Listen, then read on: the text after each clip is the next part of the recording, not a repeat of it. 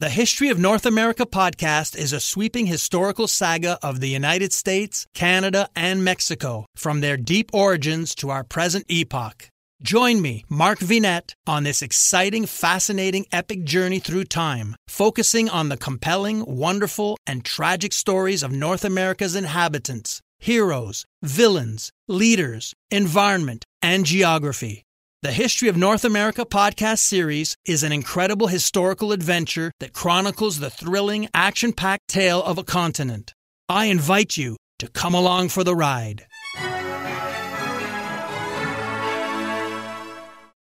Hello everyone, and welcome back to the History of Africa podcast. I'm your host, Andy. Before we begin, I'd like to make a quick correction on my pronunciation.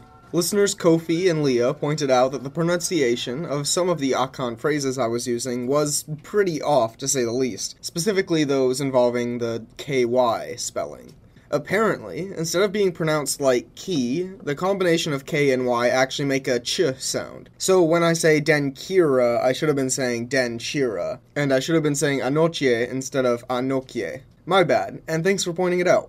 So, last episode, we covered what was going on among the Ashanti during their time under Denchira domination. We saw the foundation of Kumasi and the subsequent rise of the Oyoko tribe to dominance among the Ashanti elite, and finally charted the early life of the Oyoko prince Osei Tutu, from being a hostage in the Denchira court and his subsequent escape to the kingdom of Akwamu. This episode, Osei Tutu will return to Kumasi and begin building the army that will serve him in his fight against the Denchira. Season 3, Episode 4, A New Ashanti Army.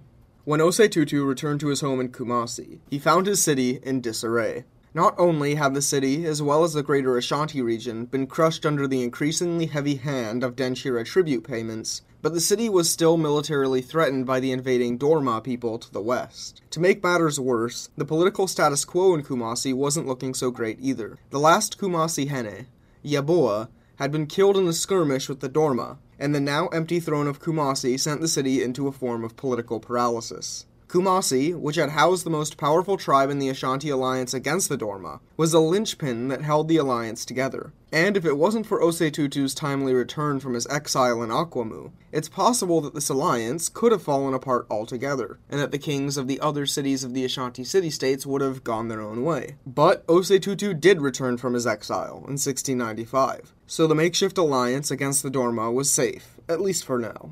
However, to Osei Tutu, merely maintaining this alliance was simply not going to be enough to win the war against the Dorma. Remember, the alliance had been at full strength the last time the two sides had clashed, and while the battle had stopped the Dorma advance, this stalemate came at a great cost. And yeah, typically when you have to suffer significant losses just to force a tie on the battlefield, things aren't looking so great for you overall. Not to mention, if the alliance did manage to defeat the Dorma, there was still another problem on the horizon. The Denchira Empire was, for now, distracted with another chapter of the near-constant wars that they were fighting in the south of their country.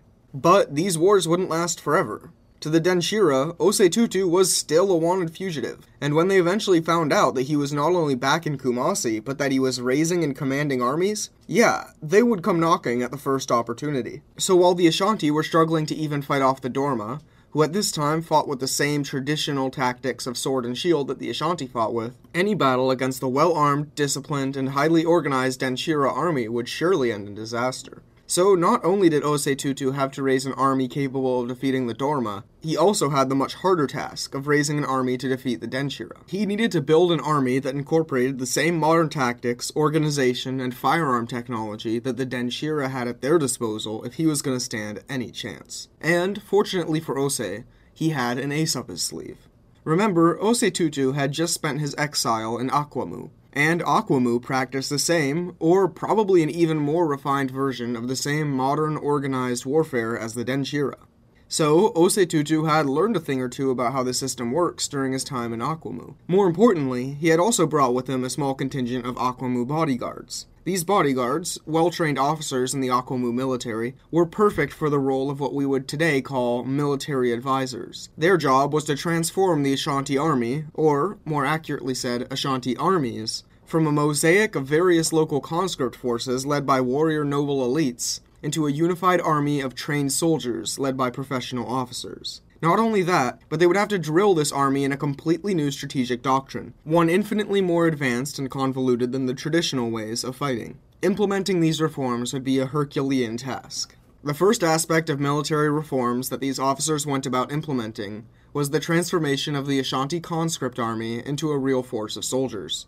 If you've ever talked to someone who's acted as a military advisor, they'll tell you about some of the difficulties that come with training conscript soldiers. Conscripts, as the name implies, are people who have been conscripted. They are not in the army by choice, but are instead called to the front by force. Or in this case, a nobleman of whatever happened to be the most powerful Ashanti tribe in your region will see you tending to your crop or whatever you're doing and say some version of, "Hey, I'm raising an army. Join or you will face some extremely negative consequences, up to and including death." While conscription is an incredibly effective way of getting large quantities of men into your army, the quality of these men does tend to suffer. For starters, the conscripts, understandably, don't want to be there. Not only are they not given a choice in the matter, but army life sucks, especially in the turn of the 17th century. You are almost certainly not receiving any sort of pay. Heck, you're lucky to even receive a sufficient amount of food. Ghana is incredibly hot and humid, and there's no such thing as air conditioning. Mosquitoes are everywhere, so if one person in the camp gets malaria, everyone in the camp is going to get malaria. Camps don't necessarily dispose of waste in the most sanitary way either, so that's another vector of disease just waiting to break out. Oh yeah, and all this disease around means that basically any battlefield injury is almost guaranteed to get infected, which makes you basically a goner. And that's not even to mention the psychological effects of Ashanti army life. You're away from your family for months on end, and you have to deal with the constant threat of death, not only on the battlefield, but also from the rampant problems of disease in the camp. You likely had no prior experience in combat, and your training has also likely been minimal if you got any at all, so you have no idea what's waiting for you once you get out on the battlefield. You might see how morale could become an endemic problem with conscript militaries at the time. The soldiers are suffering both physically and psychologically, and then that same noble who pulled you into this mess by conscripting you comes to you on the day of battle and tells you to give it all and fight to the death. Well, we can see where this is going. Low morale in conscripts leads to numerous problems on the battlefield. Defensive lines broke early, men deserted in droves, and retreats were desperate and disorderly. So, one of the first changes that Osei Tutu and his military advisors made to the Ashanti army was the promise that soldiers would be paid at the end of their service. And I cannot understate just how much of a positive effect this one reform must have had on the morale of the Ashanti army. Sure, soldiers were still suffering from the bad conditions of camp life, but at least now they were receiving something for it. Additionally, this promise of payment also gave soldiers something concrete to fight for. Unlike conscripts, who are basically coerced into serving, paid soldiers have an actual incentive to win the battle. After all, if the battle turns into a disastrous defeat and the Kumasi Hene is deposed, who's going to pay you? So yeah, paying soldiers did a great deal to improve morale. Due to the introduction of the promise of pay for military service, a degree of professionalism would become a growing trend in the Ashanti army, with this trend becoming more concrete over time. While the bulk of the army's manpower in Osei Tutu's era remained peasant conscripts, a small but growing minority would be filled by full-time soldiers who didn't even have a job beyond training and drilling in combat. And, obviously, this permanent training made these soldiers the most effective fighters in the Ashanti army. However, the advisors' efforts to improve morale didn't end there. As the advisors began the actual training of Ashanti soldiers, much of the curriculum explicitly focused on improving morale on the battlefield. They demanded that the Ashanti soldiers regularly recited the motto, "If I move forward, I die. If I retreat, I die. Better to move forward and die in the mouth of battle." During practice combat exercises, in which Ashanti soldiers simulated battlefield conditions, the advisors stood closely behind each side's lines during the drill. They carried whips, which they weren't afraid to use on any soldier who even looked like they were considering retreat. And, of course, when the army was eventually put into action, officers would be placed in the exact same position behind the army, ensuring that any retreating soldiers would immediately meet harsh discipline. As well as improving the army's morale, the advisors also sought to introduce modern Akwamu tactics into the Ashanti army. This new system, as stated earlier, was infinitely more complex than the traditional method of Akan warfare. And honestly, it was one of the most complex systems of military organization anywhere in the world at the time. The strategic doctrine of the Akwamu prioritized mobility, flexibility, and encirclement. closely resembling later tactics called the hammer and anvil. In short, the idea of this strategy was that one part of the army would ferociously attack the enemy's center, the anvil, ensuring that the enemy would not be able to reposition their forces without risking a collapse in the middle of their line. Then, mobile forces on the outskirts of the battlefield, the hammer, would rapidly encircle the enemy, placing the Ashanti army in a tactically advantageous situation. And, as we'll see, every part of the Ashanti army in some way contributed to the so-called hammer and anvil strategy. The new Ashanti army was divided into 7 components, each of which contributed to this tactic of encirclement. The first of these units was called the Ekwansrafo, Chui for something like limited technique, I think. I can't find any good Chui translation services online, so I basically have to take the words of the books I'm reading on this. If you can speak Chui, please inform me of all the pronunciations and translations I'm butchering, and just send me an email and help me out. I'd really appreciate it. Anyways, the Ekwansrafo functioned as the scouts of the Ashanti army, moving slightly ahead of the main force to gauge terrain as well as the enemy's movements. However, unlike traditional military scouts, the Ekwansrafo actually went a little further, and played an important role not only in informing their own army, but also to mislead the enemy. They often carried poles with hooks on them, which they would use to jiggle foliage to give the impression that a group of men was moving through it. They also actively sabotaged enemy armies, carving false paths and bushes to slow their movement, or occasionally sniping at the enemy army before rapidly retreating. In this early rendition of the Ashanti army, these scouts were primarily recruited from conscripts who had previous experience as hunters, as this career gave them practice in tracking, stalking, and moving quickly through the dense foliage of the forest. In later periods, these hunters would be replaced with professionally trained scouts, but for now, they serve as a great example of how Osetutu and his advisors made clever use of his soldiers' pre-existing skills to enhance his army. Now, after the scouts, we can discuss the actual army itself. The main army consisted of 5 of the army's 7 components, and was, well, the actual meat, so to say, of the Ashanti military. The first part of the main Ashanti army, that is, the part that marched at the front of formations, was called the Chwafo, or forward guard. The forward guard, which consisted of the best trained and most thoroughly equipped soldiers in the Ashanti army, mostly the professional soldiers mentioned earlier, had the job of being the first soldiers to engage the enemy at the start of a battle. They were meant to apply such pressure on the front lines that the enemy couldn't move or reposition their army. And for this to work, the pressure from the forward guard had to be constant and intense. Hence why the best troops were placed here. But they weren't entirely on their own. Behind the forward guard was the main body, which basically functioned as the army's strategic reserve, reinforcing any part of the army that needed support at any given moment. In addition to providing support to the forward guard, the main body was also at all times ready to support the 4 wings of the army. These wings consisted of groups of men on the left and right flanks of the army, with 2 of the wings closer and 2 of the wings further away from the center of battle. Unlike in other armies, where flanking maneuvers were performed by cavalry, the Ashanti instead used fast-moving infantry as their flanking unit. After all, the wooded terrain of southern Ghana made moving horses cumbersome and slow, so they were never really used in a major sense by any armies in the forest region. The wings would, as the enemy was preoccupied with fighting the forward guard, advance around each of the flanks in order to fully or partially encircle the enemy. If the enemy recognized what was happening and tried to fight their way out, the center wings would engage the enemy, while the far wings would continue to fan out and complete the encirclement. To aid with this, each of the 4 wings were commanded by a different officer, and independent decision-making among these officers was actively encouraged. Behind the entire army lay the Chiedom, literally translating to grace in the back, but more appropriately called the rear guard. As their literal translation implies, this section served as a saving grace of the army, tasked with preventing enemy encirclements and serving as an emergency reserve of men, just in case the main body of the army ran out. So yes, the Ashanti army didn't have just one backup manpower reserve, but also a backup reserve, which just goes to show you how thoroughly the Ashanti military was planned out for the worst case scenario. And the last and smallest combat-ready section of the army was the Gyase, Chui for safety. This part of the army functioned as the personal bodyguards of officers and nobles on the battlefield, ensuring that even in the worst of defeats, these irreplaceably valuable people would not be killed in the fighting. And it's easy to see what motivated the creation of this section, considering how the King of Kumasi had been killed during the last major battle fought by the Ashanti alliance. Yeah, the value of this position seems pretty important. However, while the personal bodyguards were the last combat-ready part of the army we've discussed, there's one final part of the army that we haven't touched on yet. This section, unlike the rest of the army, was fully unique to the Ashanti system rather than an import from the Akwamu.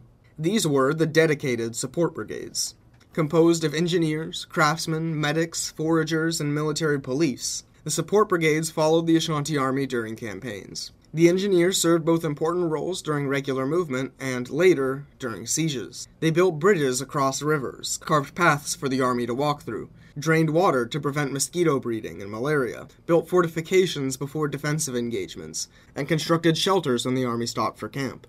They also probed enemy defensive structures for weaknesses, and advised army officers on the best way to penetrate fortifications. Craftsmen followed the army repairing and manufacturing weapons. They were also tailed by a team of medics, who treated the wounded, prevented infections, and sanitized campgrounds to prevent outbreaks of disease.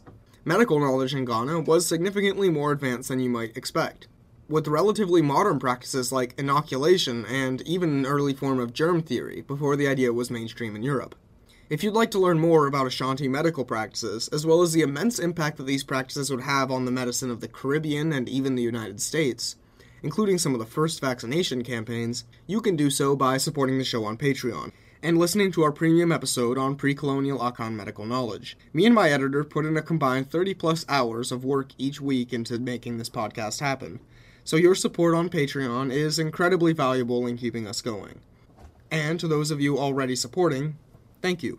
Anyways, while the engineers, craftsmen, and medics were usually professional, free people, the same could not necessarily be said for other members of the Army's support brigade. The porters, who carried supplies, and foragers, who supplemented supply lines by finding food in the forest, were usually slaves. As we'll see throughout this podcast, unfortunately, like everyone else on Earth at the time, slavery was a firmly ingrained institution in Ashanti society, and that extended to the Army as well.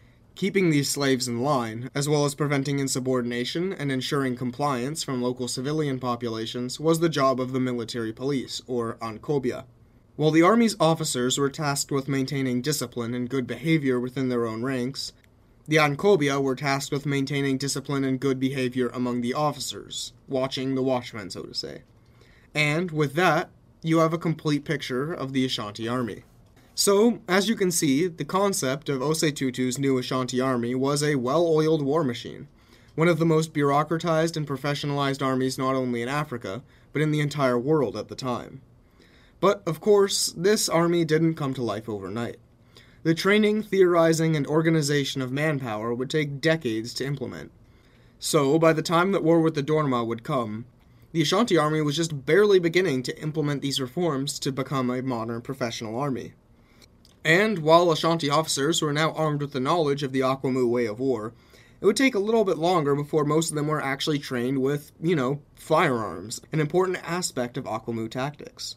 So, when war came with the Dorma, the Ashanti were an army trained in modern schools of warfare, but still using the traditional akrafena and bows as equipment. Despite this, however, the newly disciplined and increasingly professionalized Ashanti army showed some immediate results on the battlefield. When the Dorma invaded again in another attempt to take Kumasi, the Ashanti army repelled them successfully, driving them out of the Ashanti region altogether. So, even in this early beta test version of the army, so to say, it was clear that the new Ashanti army was a more capable force than the armies of the old alliance. However, while the Dorma were certainly not pushovers, repelling their attacks would be far from the greatest test of the new Ashanti army. To the south, the fighting between the Denshira and their neighbors came to a lull, and so the Denshira finally had an opportunity to turn north. They had known for a while that their escaped fugitive, Osei Tutu, had returned to Kumasi and taken the title of king, and they were not happy about it. So, with everything quiet on their southern front, the Denshira Hene sent his army north to show Osei Tutu what happened when you defied him. However, spoiler alert for, history, this war would not work out as the Denshira Hene hoped. Join us next episode when, on the battlefield of Fejase, the Ashanti Empire is born. Thank you for listening to the History of Africa podcast. If you like the show and the free education we provide, then I'd encourage you to support the show. This can be done by a monetary donation to our Patreon, which can be found on our website, historyofafricapodcast.blogspot.com. By giving the show a review on iTunes, or by sharing the podcast to anyone who you think might be interested. This episode, like all of them, is brought to you by our supporters on Patreon, including Raul Kanakia, Ayo Fagbamie, Kevin Johnson, Sarah Mpenza, Sean Burke, and Morgan Blackmore, among others. Thank you for your support and your help in making sure that this show keeps happening.